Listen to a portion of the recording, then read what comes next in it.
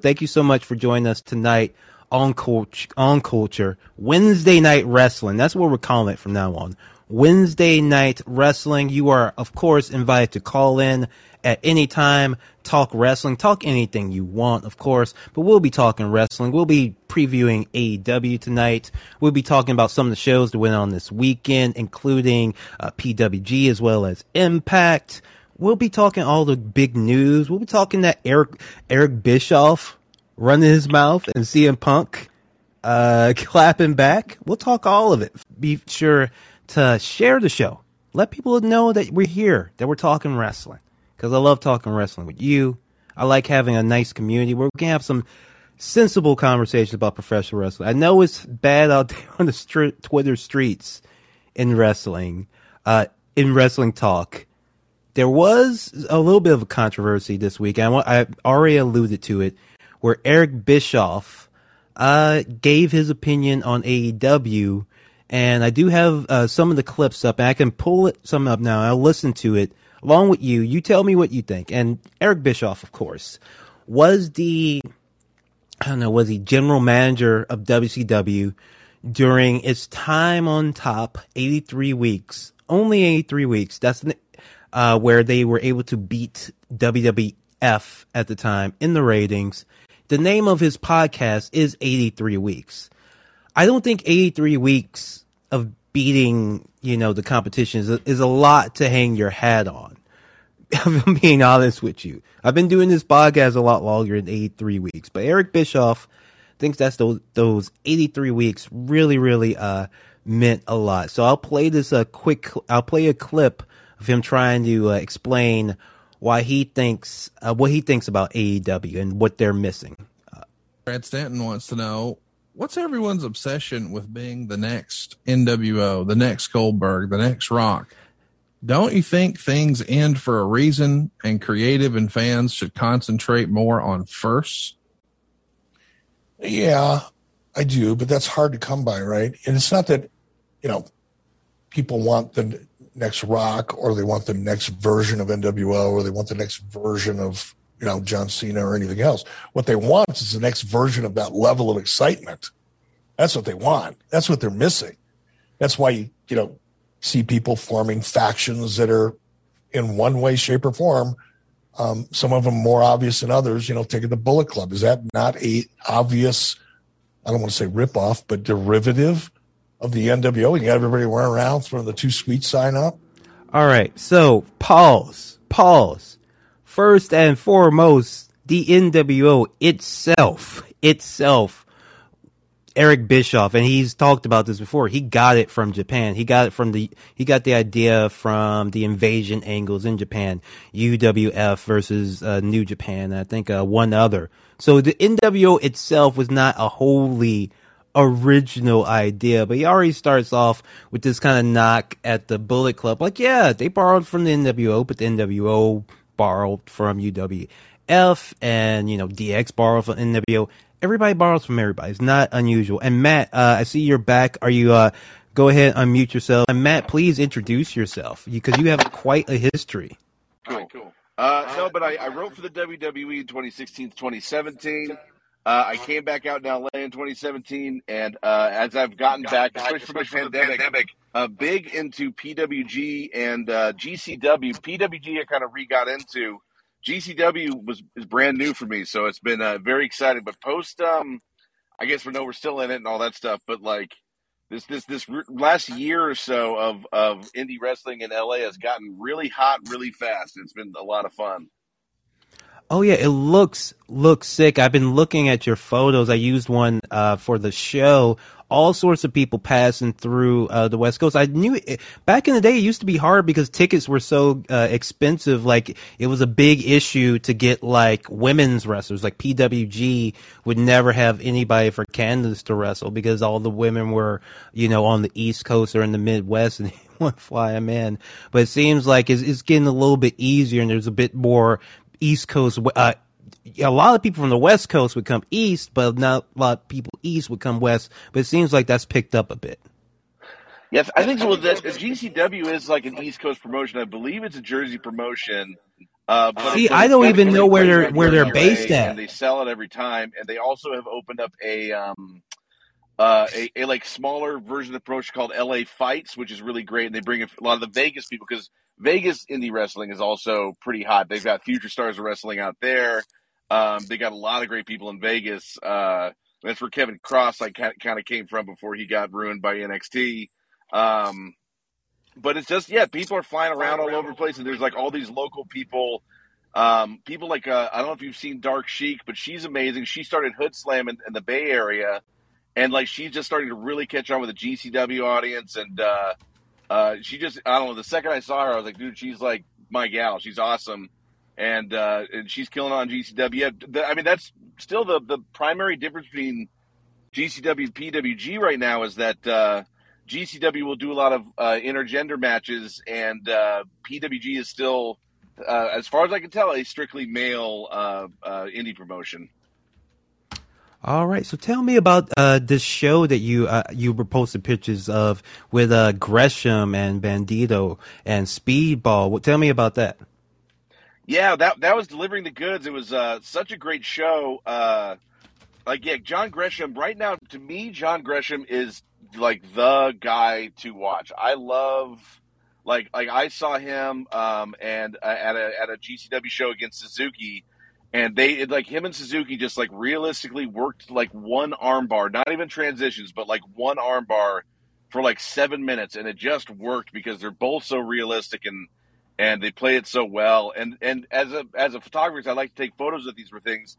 Something about John Gresham too is he is just a like every he just doesn't waste any space, so every moment is photographable. Like everything he does, it's like he's like a magazine cover just because of the way he always like projects, and he's not the fastest. I mean, he does like a few flips and stuff, but he waits to explode. So him and Kevin Blackwood, who's a young guy who's having a great run right now. They had just an incredible title match where Kevin Blackwood's like the striker against like Gresham, who's trying to like keep things grounded, and Kevin Blackwood's kind of like being a little disrespectful, so Gresham had to put him in his place, and just that match was incredible. We also had the big thing there was Biff Busick coming to PWG.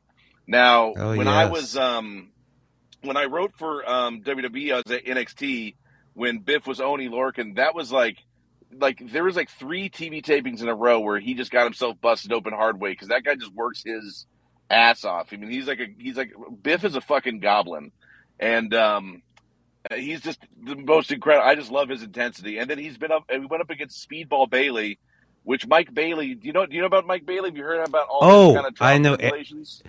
Oh, I know a lot about Mike Bailey. I've been following him. Veda Scott is someone I've known for quite a while. His soon-to-be partner. I'm very excited for both of them, and that they're finally able to be together. And then Speedball Mike Bailey can, wrestle again in the United States because he was banned for years. Yeah, I think I was told 5 years, and he was definitely off my radar because I think he was an East Coast guy. And then the second I saw him in a GCW show, he just every match he has, he just totally crushes in a different way. And he also is like, he had that WrestleMania weekend where he had something like 9 matches, and they were all, from all accounts, fantastic. I saw a few of them. I saw several of them. Yeah. Yeah, and he just it's so funny because on paper, I look at that gimmick and I look at his like the way he is, and I'm just like, I don't know if I'm gonna like this like fake karate guy thing. It just kind of turns me off. But then by the middle of the match, I'm going nuts because it's just he draws you in. He's a great baby face. He's actually a really decent heel. His moves are incredible. His timing's incredible. He just is awesome. And then him and Biff just like they had this crazy match where Biff Busick right now is calling out Super Dragon, and so he wears a Super Dragon mask and it gives him like evil powers. and then Mike Bailey grabbed the mask and it gave him the evil Super Dragon powers. And man, of course, what's great about an indie show is you get to be right next to him, and they were brawling right next to where I was taking some pictures from, and man, they are just beating the hell out of each other. Really, really intense, great match by those two. Oh, I'm a huge Speedball Bailey fan. I've been following I was following him on Twitch really.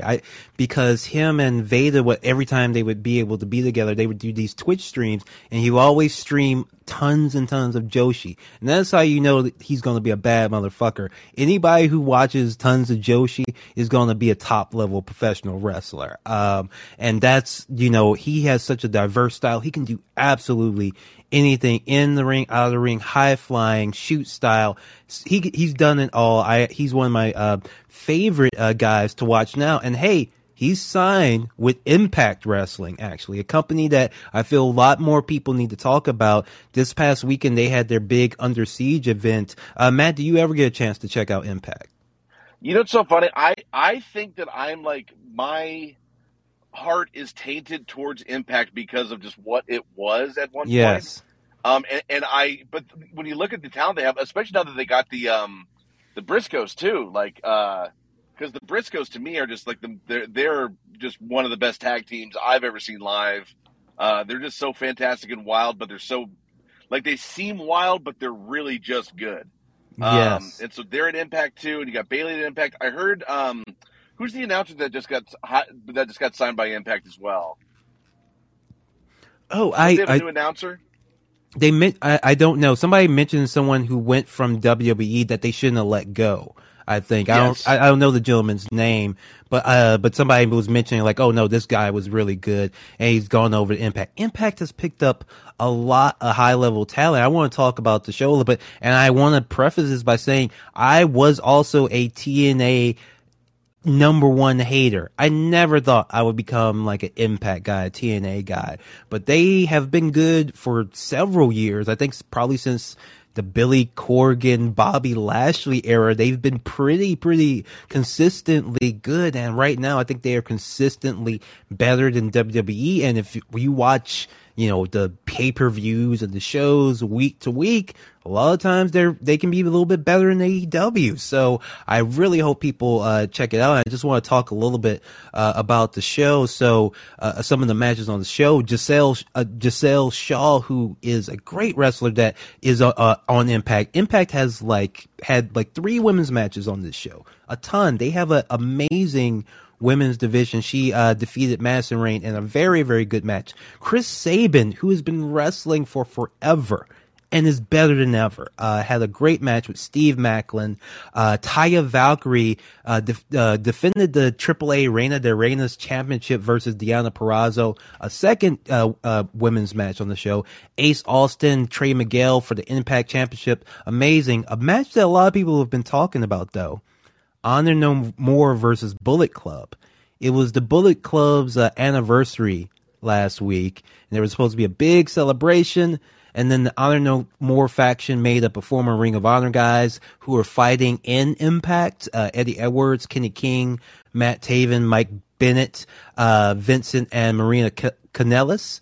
They were in a 10-man match with the Bullet Club of Jay White, Chris Bay, Doc Gallows, El Phantasmo, and Carl Anderson. So that ain't no B-team Bullet Club. That's A-team Bullet Club wrestling on Impact. And Honor No More were the victors. And everybody was talking about this. A lot of, I would have to say, casual wrestling fans were like, well, shouldn't the Bullet Club win? No! The Bullet Club always wins. They've won enough. They're established. They're here. Let the new factions come out. The Bullet Club has had their time, but they need some other people to work with. You don't want an NWO situation going on. So Honor No More took the cake, and they cut a pretty damn good promo after the fact, and I'll play it right now. Awesome. Oh boy, the Bullet Club. You come and you go, much like anybody that Honor No More faces. You step to us. That's Eddie Edwards. Get dismissed. They can chant, we want Switchblade, Too Sweet, whoop whoop, over and over. It doesn't matter. In the end, Honor No More will remain victorious. All that battle just proved Kenny King was that squad up 5-on-5. The Bullet Club is all bark and no bang.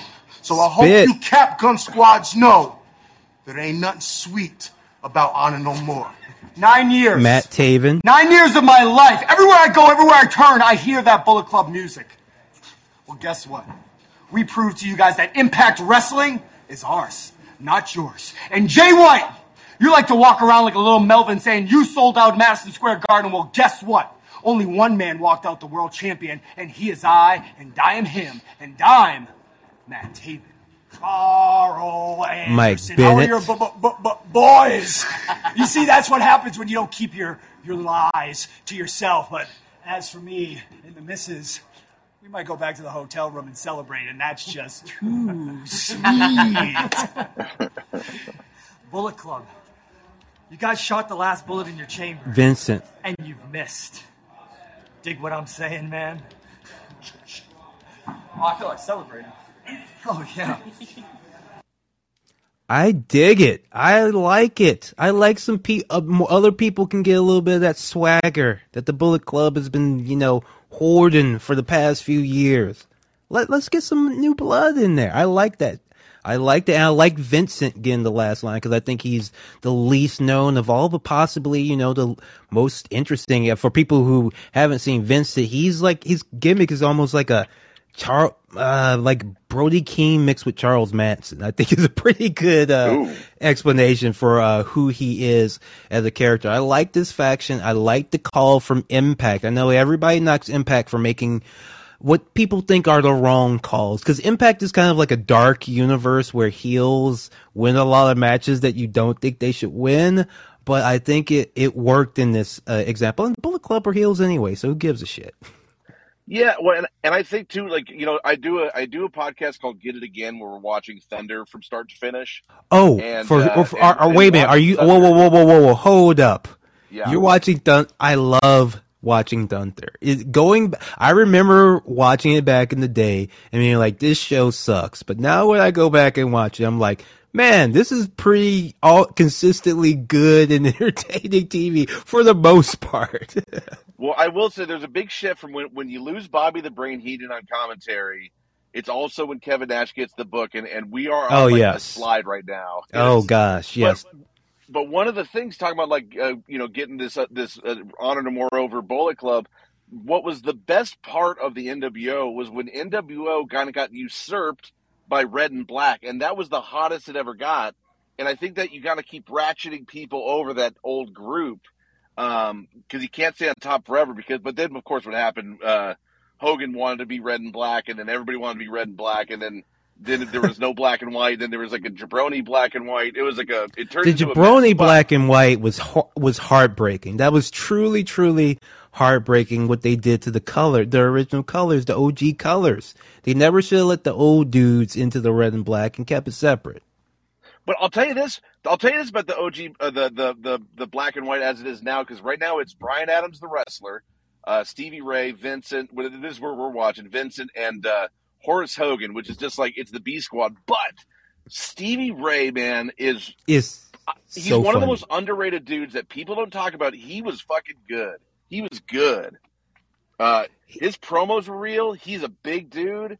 For his size, he could work pretty well. Man, he could have had, in the right place at the right time, he really could have been world champ. I believe that. Oh yeah, I can see it too. And Stevie, my favorite thing about Thunder that I remember usually was Stevie Ray's commentary. He was so funny on commentary. I remember. I think maybe that was in the later era, but that was the highlight. Hearing him talk trash. I go back and listen to his podcast sometimes. He has great stories. It's much easier to listen to than Booker T's because Booker T is a little bit too corporate right now. But Stevie Ray, he's pretty fun. Yeah. See, I'm a big Stevie Ray fan. Cause I didn't have cable growing up, so I missed a lot of WCW and I missed a lot of the Attitude Era WWF. Really, when SmackDown came on, that's when old network TV me could start really watching wrestling intensely. Let me tell you something. I didn't have cable. My homeboy would record the shows for me that night and then give me a VHS of it. I will watch it home the next day.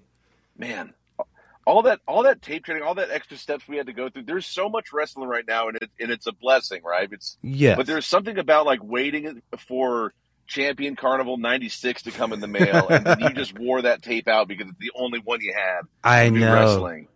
It was me and Dream Slam. When I got Dream Slam, I watched that show like so many times. Now I buy pay-per-views and I haven't even watched. You know what I mean? Yes. Like, but crazy. I don't know. But we are at a lucky time. I do think we're in a special time with wrestling because I'll tell you the other thing about AEW and PWG is that like you will watch AEW, you will see Malachi Black in front of a full arena of people, and then the next Saturday we're sitting here at the Globe Theater in Los Angeles in front of like 500 people, and you see Malachi Black, working his ass off in a tag match with Brody King, and it's just like to see that like these TV guys and gals like just in your local indie promotion. We got a great like at GCW we got Thunder Rosa versus Tony Deppen, which is just like the chemistry on that is like such a perfect matchup. Tony Deppen's such a great he's a kind of the ultimate indie shit heel right now. And him and Thunder Rosa just worked so well. Yeah, I love the way, like, as you said, like, it is something special that AEW is on TV, and then that very weekend, these people are in your hometown. I think that's a beautiful thing for wrestling. It personally, like, when Trish Adora was on Rampage, the very next day, I was her ring announcer. Like, what the fuck? That's so baffling to me. So that I think that is one great thing that Tony Khan is doing that WWE could do but doesn't do, that Impact has been kind of fussy about in the past. I don't know what their status is now, but they have been kind of shifty about that shit before. But with AEW being very open with that, I love it. And the fact that these wrestlers do have the time off and can go explore and do these other things, I also think is cool too. I know it's a controversial topic. It comes up again and again, the fact that AEW does not put the same people on TV consistently week in, week out, or month in, month out. And if you win a feud, you might not be on TV for a few months. It has negative consequences, but it also has a little bit of positives too, because you get to see these people work different promotions and do a lot of stuff there. It is the one, and I do love rotating people in and off AEW TV, but I gotta say, I constantly, my Poochie in the wrestling world in my heart is, where's Miro? I just want to know where the hell Miro is. I miss him. He is such a great promo. He's so much credibility in that AEW roster as like the biggest monster there. I just miss Miro, and I hope he comes back soon. Yeah, Miro. I love Miro. He is really cool. I don't know what Tony Khan's thing is. Like, he's so good that what can you do but put the world title on him at this point? And maybe he's just not ready to do it yet. Because if you put him in the Owen, he has to win it, maybe. I don't know. He has to get close. I mean, he was so on fire as TNT champion, and he had to lose it to somebody at some point. But then what? Yeah, because once you turn him loose, like he kind of got to work his way up to Hangman, and like I think they could also just pull the trigger way late on that, and get to Hangman Miro at some point. But I feel like once you do that, you kind of got to have Miro win, and then he becomes like, because I actually do think AEW right now, with the amount of star power they have, I think having a big heel champion not like a Ric Flair, but like a Miro would be great, because then you just toss your Bryan Danielson at him, you toss your Mox at him, you toss Darby at him, you toss Wardlow at him, and then then when somebody finally gets over on him, that's going to be a big deal. It's kind of the opposite of how WWE kind of wants to run it with the big face champ, but I think it'd be really effective at AEW. All right, so folks, what do y'all think?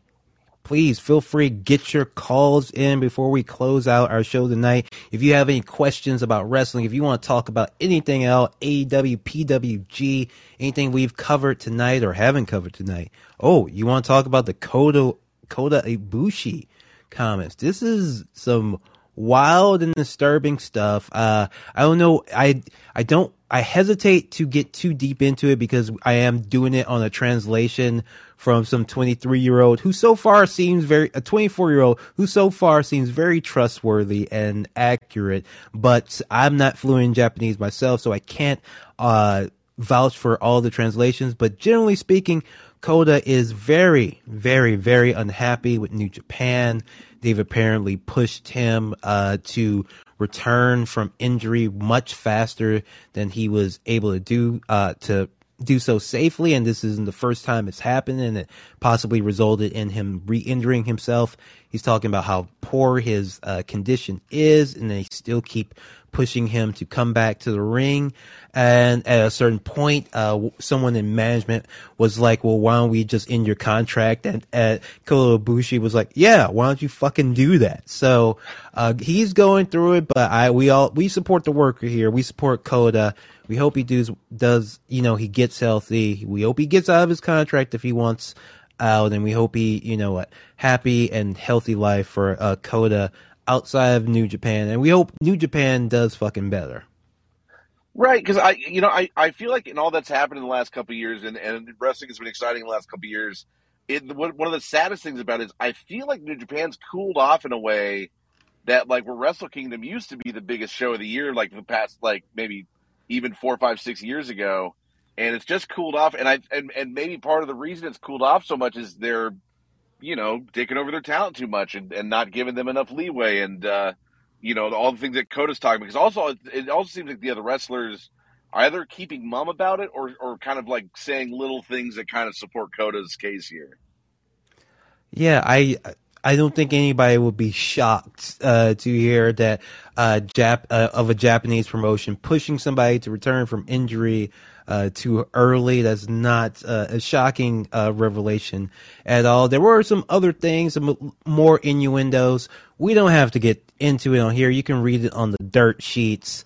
But Kota Ibushi not happy with New Japan. Not a joke, not an angle. He was very serious about it. And I do want to say a lot of people think that Kota Ibushi, keep talking about Kota Ibushi like he's like a child or like a little kid because like he posts, in a quirky style, but that's just like him. That's just like a lot of people post in that quirky style, but he's like a real person, a real human being. So take that seriously, and we hope the best for Kota. Absolutely. All right, folks, if you want to get your calls in, then please feel free to do so. Hit us up on the line before we call it a night. AEW Dynamite tonight.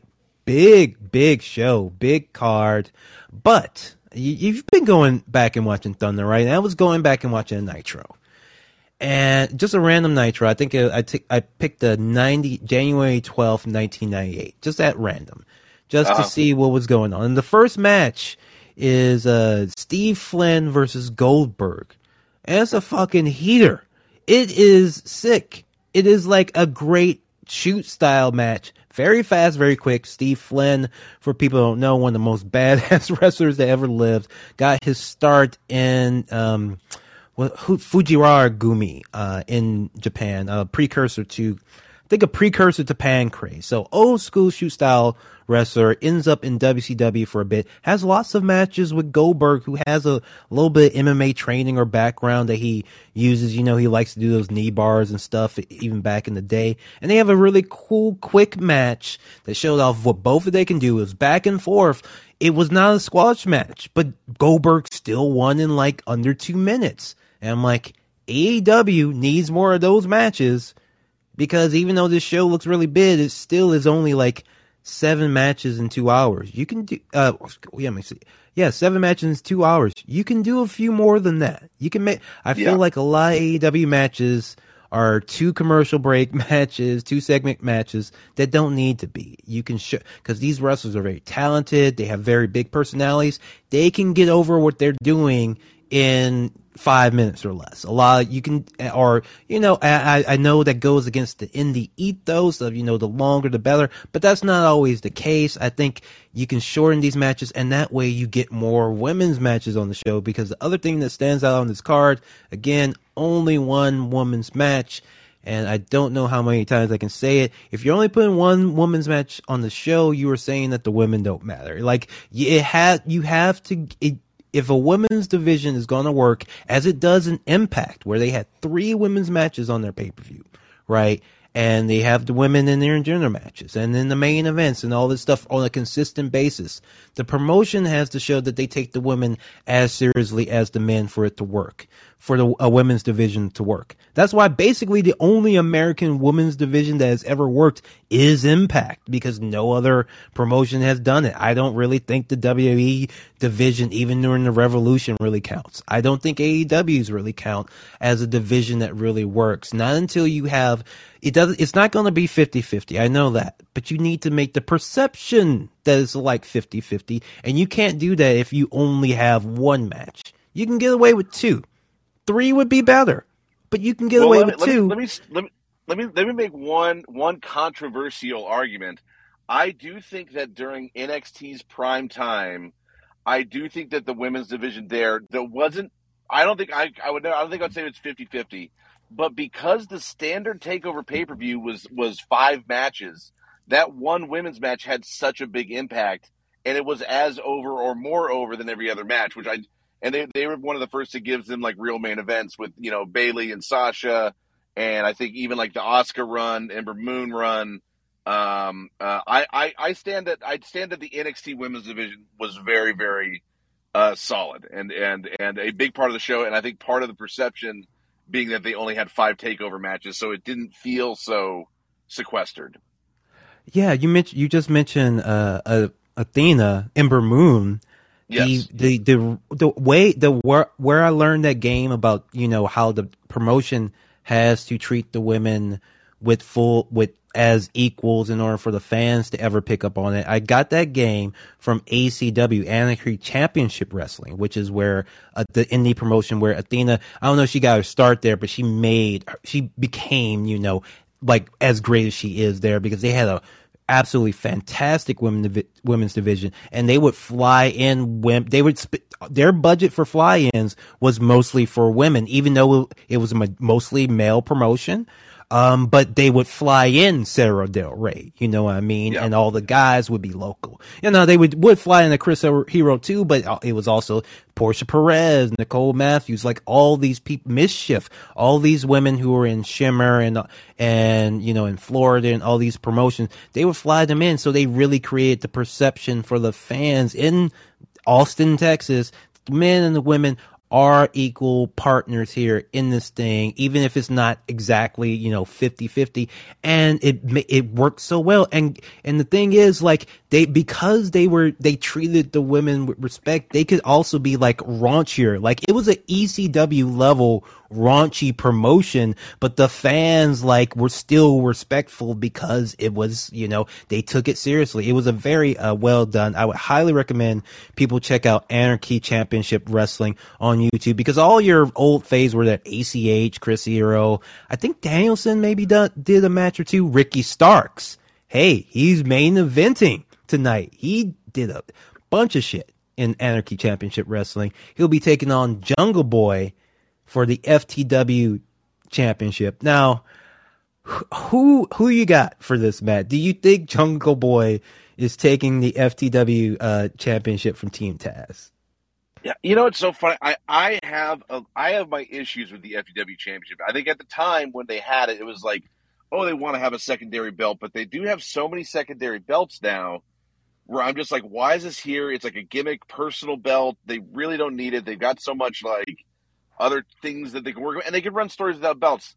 All that being said, when it runs up there, I kind of think Ricky Starks needs to keep it, because I thought they were leaning towards Swerve getting the belt, and I love the idea of Swerve with a gimmick belt. I think that really works because he could build it up in a way that Ricky Starks is not building that belt up enough, or challenging enough for it, or what does that belt mean? Why does that belt I do think a belt needs to have a certain level of personality. Like in WWE, the Intercontinental Championship is the workman's belt. Like in the ECW prime, when the TV championship was the mid card pre-intermission belt. It's they need to have just a little more personality, and I want more personality out of that belt, and I think Ricky should keep it, because I don't think Jungle Boy's the fellow to give that belt the personality it needs.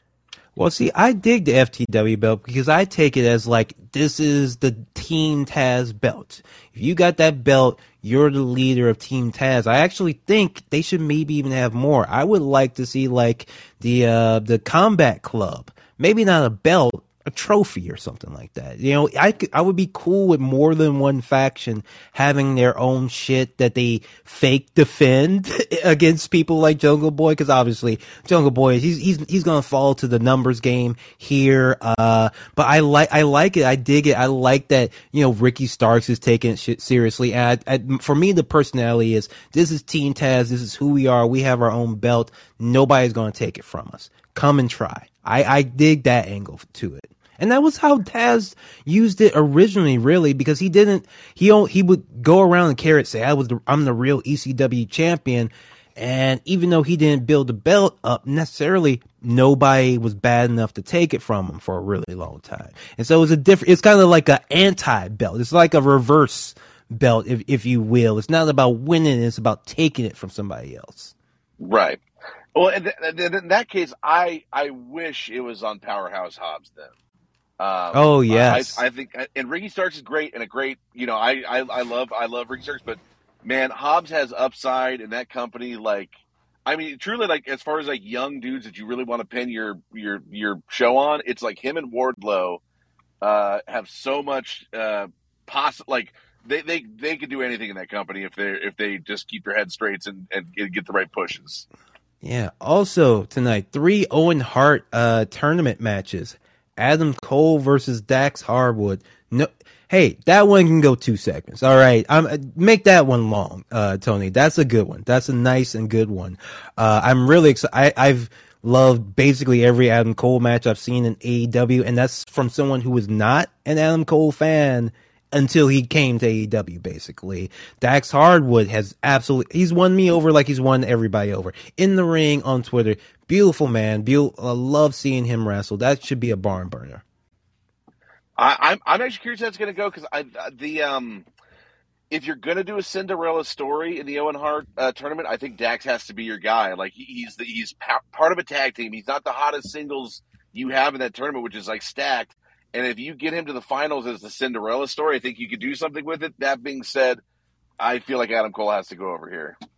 All right, I'm going to put my money on Dax, personally. I'm rooting for Dax. All right, Darby Allin versus Jeff Hardy. Is it time for the generation shift, or is this just a tease for the eventual pay-per-view match? I'm thinking it's going to be the tease. I'm thinking Jeff's going to win this, and then Darby's going to come and get his revenge later in a bigger match. I think this might be a good time, and I might be wrong for this. I think it might be a good time to turn Darby heel. I think you got something where he does something kind of shitty to the legend Jeff Hardy, the guy he loves and respects, and he does something to get over on Jeff in a way that's bad, and then maybe old Papa Sting doesn't love it. Disappointed. And then, Darby kind of like does some bad shit to both those guys. I mean, Darby's a tough sell for a heel because of his size. However, he's got I don't know, like this would be, if they're going to do something like that, this would be the time to do it with Jeff here. Oh, Darby's easy. I think Darby he has a skateboard. All he needs is weapons, and I think he's fine as a heel. He's the Joker, baby. That's all he's got to do. He's crazy. He'll do anything. But right. I was thinking the same thing. Like, I don't know if tonight's tonight, but in this feud, if he has a feud with Jeff Hardy, yeah, he's going to be the heel. Obviously. Has to be. And maybe not a big turn, but maybe just planting some seeds tonight. Well, and here's the thing. AEW doesn't always turn. People don't always turn. Eddie Kingston didn't turn heel when he was feuding with CM Punk. He was just a dick to him. Darby Allin, he's kind of been a dick to people in a feud here and there too. So AEW, I like the fact that you don't necessarily have to turn heel to do something, fucked up to somebody you hate. You can just be mad at them, and that's okay. All right, Toni Storm versus Jamie Hayter. People are very, very excited for this one. 2 highly rated women athletes having a big, big time match. Finally, AEW is, the women's division is coming together. We're getting the pieces together. We're getting the time together. I wish there was another match on the show, but I'm very excited for this one. It's going to be awesome. I love Jamie Hayter. She's like she was somebody who I saw cold on AEW, and then every week she just does a little thing that just makes me like her more and more, to the point of like I'm a really big fan now. And then Toni Storm, my best day I had at WWE was getting to work the Mae Young Classic, and Toni was one of those performers that you saw, and you go like the second you saw, you're like, she's got it, she's got superstar written all over her. And I kind of think in this case, as good as Jamie is, I think you got to just run with some momentum of this new Toni Storm debut, and so I think Toni's going to go over on this one. Yeah. So you mentioned the Mae Young Classic. I forgot to mention earlier when I was talking about Under Siege, Mia Yim, who famously was signed after her performance at the second Mae Young Classic, made her return to professional wrestling in the Impact ring. She came out and she did she did the same thing Jeff Hardy did, where she like did her dance and intro before making the save in the ring, which I thought was pretty cool. But yeah, man, I was so happy to see Mia Yim back wrestling, back on Impact. In fact, I know a lot of people, think everybody needs to go to AEW, but I actually think Impact's women's division is a little bit better. So, and she has a long history there, and she's part of what turned that company around. So I'm very glad to see her there. She signed a 6-month contract, so maybe it isn't forever, but I think it's very, very cool to see her there and back. Tell me, and did you get to work with Mia while you were in WWE a bit? Yeah, well, when we ran the Mae Young Classic, they sent 2 writers down there with them, and we basically produced all the interviews. So when they did the sit-down interviews with everybody on that first one, so we basically did like kind of like a run-through and got to talk to all of them, which was just really great to meet everybody. Although my favorite part of those interviews that we did, because we interviewed all 16 competitors and then the alternates, and my favorite part is everybody would talk about Mae Young, and they would ask, we had like some boilerplate questions to ask. We'd be like, so what do you think of Mae Young? And everybody go like, oh man, Mae Young, she's a trailblazer. She's like the most incredible, like she really blazed the trail for all the women, and she's one of the pioneers and one of the best the sport ever had. And then the next question would be like, what's your favorite Mae Young moment? And that's where you catch which women only know her from getting powerbombed to the table or giving birth to the hand, because they would all like freeze up and go like, I guess when she got powerbombed to the table. And it was just like, I felt like we were swerving them, but it was the way they wrote the questions that we had to ask them like that. But I felt bad for every woman that had to like put her over as this great legend and then be like, oh, it was when she gave birth to a hand was probably my favorite moment. Yeah, maybe try this. Hey, how about the Bull Nakano Classic? I think most of them would have answers for that. Okay. Right, exactly. Oh my God. I love Bull. Oh, I was lucky enough, because I lived in Japan for a bit. She had a restaurant, so I got to go there a few times and talk with her and even interviewed her. I was just listening to the tape of the interview today. I have to transcribe it sometime, but man, she was just great to talk to. She was, and she has such an interesting perspective on wrestling, because we forget she started when she was like 16, like most of the Joshi women did, and she didn't really know who she was, but she was playing this big, huge character. Like, she thought when she was going to be a wrestler that she was going to be an idol wrestler, like a cute wrestler, but they made her into this monster heel, which is the exact opposite of her personality. And she said that she hated it and would cry every time she looked in the mirror at herself. It's so funny though. I will say this: Bull Nakano, who just kind of like, she definitely has a spot in wrestling history in a way that I think that you can't take away, and she's always going to be kind of remembered. But I think that she still has something in her where she might cross over in a way that like, how like Shepard Fairey did the Andre the Giant pictures. I think there's like somebody could use Bull Nakano as a logo or an icon, just like her look and her vibe and everything that she did was so special that I still think there's like something to be had there. It'll be like the cover of an album in 20 years or something. You know what I mean? The Bull Nakano-san is coming, I think, at some point. I'm waiting for, because I actually think generally speaking, the 80s and 90s Joshi wrestling is so much of what people say they want out of representation. Not representation, as far as like entertainment that's, transgressive and not, white male centered and, different, American centered and different and, and with, cool fashion and action and music and someone actually made a comment like, you know what wrestling should do in America? They were just talking about American wrestling. They were like, someone should copy like the K-pop style of branding groups and use that in American wrestling. Like, buddy, that's already a thing. It's called Joshi Pro Wrestle. There's decades of it. You should check it out.